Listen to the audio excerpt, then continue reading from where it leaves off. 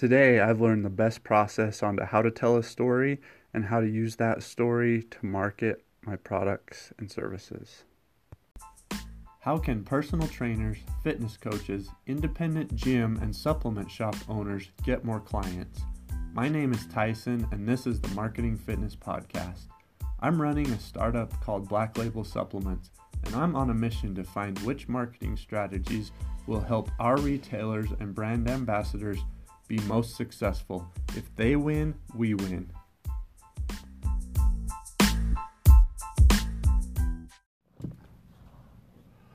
All right, guys, I'm excited about today because it's about storytelling, and I'm terrible at it. I'm absolutely terrible at it, but I'm excited because I'm trying to learn to be better. And it takes me back to a time when I was training for the Paralympic Games in Rio in 2016. I was a sponsored athlete with Dick's Sporting Goods, and they brought us out to Pittsburgh, where their headquarters is, and it was a crazy deal. It was like from my home to Pittsburgh, which I'm in eastern Idaho, to Pittsburgh and back in less than 24 hours, but nuts. Another story for another time. But I watched this. One of the things they did is we had 100 days to go till the games, or 100 games to go till the opening ceremonies of the Olympic Games, and then maybe 30 till the Paralympic Games, or 130. So they brought us in and they showed us around, and it was really fun getting to see Dick's Sporting Goods and the headquarters. And they have this huge airport hangar where we all went with some of their upper executives and employees, about 5,000 of us. And Apollo Anton Ono spoke, and there was a boxer, and I'm spacing his name, Floyd Mayweather. Holy cow. He spoke, so it was great. And then they separated us out. There was probably 50 athletes there that were sponsored, and they took us into a little small auditorium, didn't tell us what was going on. And then at the bottom of the ramp was E.T., the E.T., Earl Thomas. What an amazing motivational speaker. If you're not sure who he is, you can go look on YouTube and look up his stuff. And this guy he makes like $100,000 a speech or something crazy like that. But he does an awesome job, and he's worth every minute. So he gets up there and he just starts firing us up. And by the end of this thing, I'm like, let's go. I'm ready to get on the track. I'm ready to go and kick some butt. I'm ready to represent the USA and all this stuff. And I remember the feeling inside of me it was like he evoked some emotion that came out of me that I didn't know I had. Like just the stories that he told and the way that he told them, it was incredible. And so I went on, I made the team and had a pretty great experience in Rio. And afterwards had the opportunity to do some public speaking at several different occasions. And as I sat down to plan these public speeches, it's like, I want to be like Earl Thomas. I want to give that speech. I want to invoke emotion out of people, and I want people to look at me and say, hey, he's a great speaker. And I was able to make changes, not because I want the credit, but I want to be able to help people make changes in their lives. And I really feel passionate about the theme that I was talking about, and that was fear of failure and how we need to set goals and actually learn from failure and be okay with failure. But internally, I was afraid. I was terrified of giving speeches. I was terrified of what people thought. I was terrified of changing my voice around and yelling and being quiet and maybe crying. So I held back as I told stories. And at the end of each one of these speeches, I just felt like I left something on the table. You know, as an athlete, if you don't give all you got in a practice, you can tell it. You just don't feel good. And that's how I felt about these speeches. Like, you know, some of them I was getting paid pretty decently, and it just didn't feel like I left it all out on the table because I was so scared to share my internal feelings and how I really thought. And it just continued. And last year, even, I saw an amazing speech by John Register, who is an elite Paralympian who is now, his story is nuts. He was training for the Olympic Games, lost his leg, then was able to come back and make the Paralympic Games as an amputee. And the way he told the story and the way he involved the crowd was incredible. I've always wanted to do that, just not willing to change the internal, really dig deep into my feelings and share those. So this is a big problem for me, and recently I've really grasped that this is really, as a marketer for a brand that I'm trying to help grow, I've got to get over this fear. And as I think back on these stories and these great people that have inspired me through speeches, that I've got to do better. So I made a plan and I said, all right, I'm going to do my best to be more, I guess, emotionally open and share more of my feelings and be open about the things that were good and bad. And again, this is kind of funny because my whole speech and my whole platform when I do public speaking is overcoming fear of failure. And then I'm not even willing to do that for my speeches, but I am now. So I put together a plan and I went out just recently, and I had an opportunity to teach a group of people, and I used this new framework that I found, and it went really well.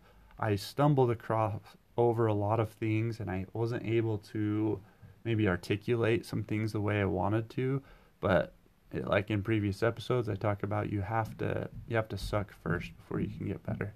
And I sucked, but I actually did pretty okay, and I had some really good feedback on that particular training session that I gave. And that changed me. I realized I saw a glimpse of how things could be, how I could really be the E.T. or the Earl Thomas or the John Register that I wanted to be, right?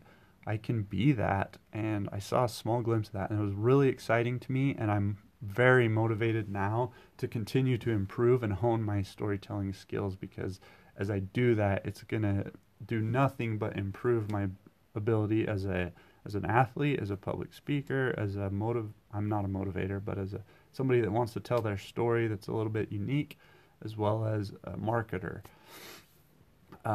So that story is an example of the storytelling framework, and I wrote it out on the board. I wrote the framework out on the board, and I just went through this story to tell you guys about my experience of becoming a public speaker and how I've learned that I can do a better job now.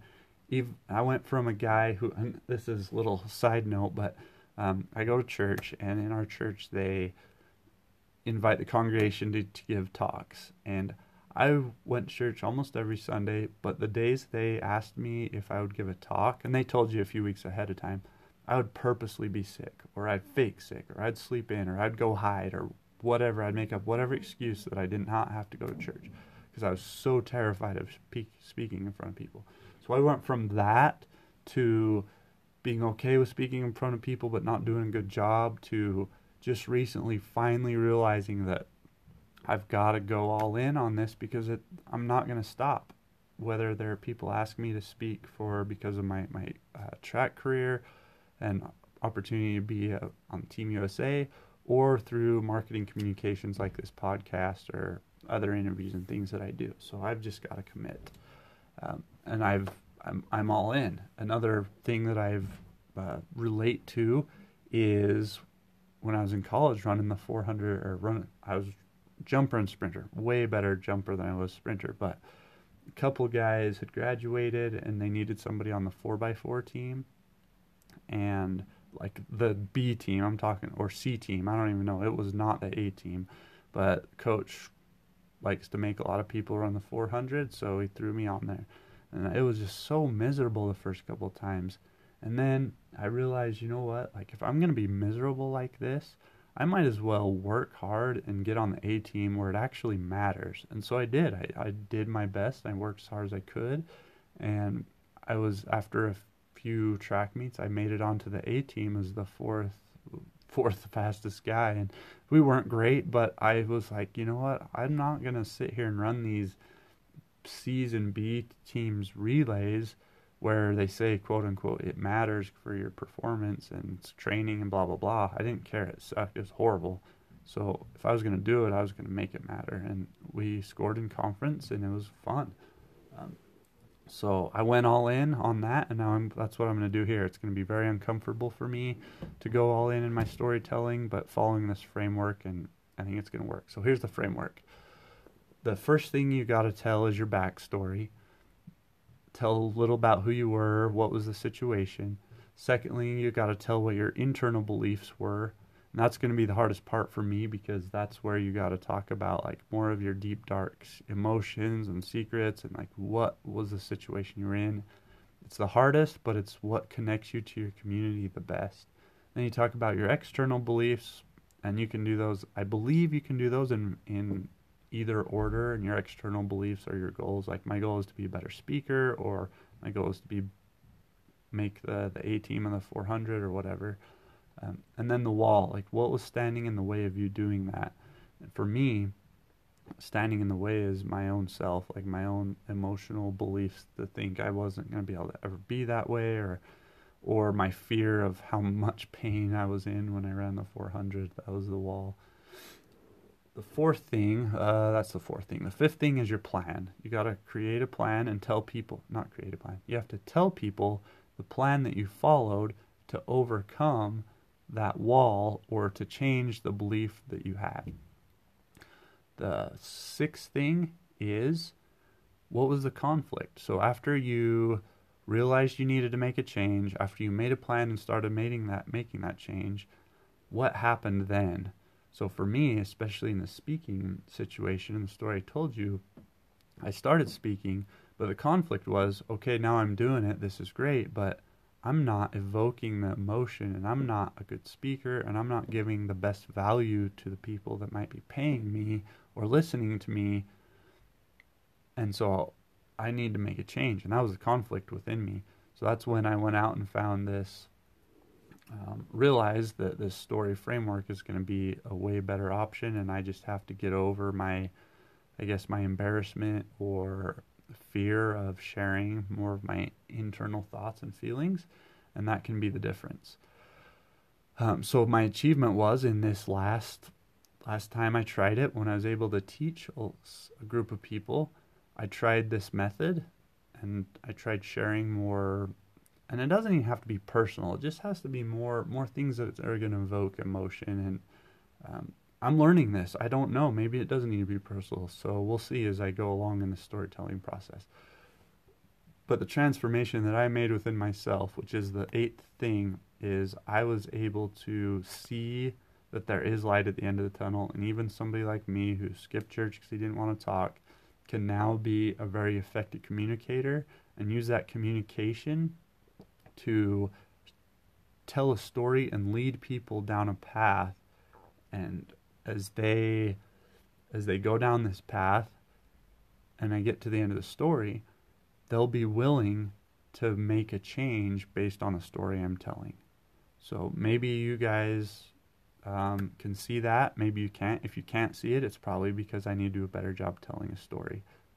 And then last, I want to finish up with this. The other thing that I've been thinking a little bit about lately, I was trying to tell my wife this really funny thing the other day, and I was telling her, and it just wasn't coming across very well.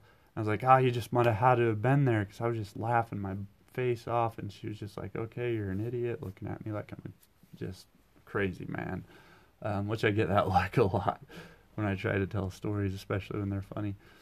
So if you ever find yourself in a position where you have to tell somebody you probably had to be there, it's because you didn't tell the story well enough, and you didn't tell the backstory well enough, and you didn't paint the picture of the story for that person to get it.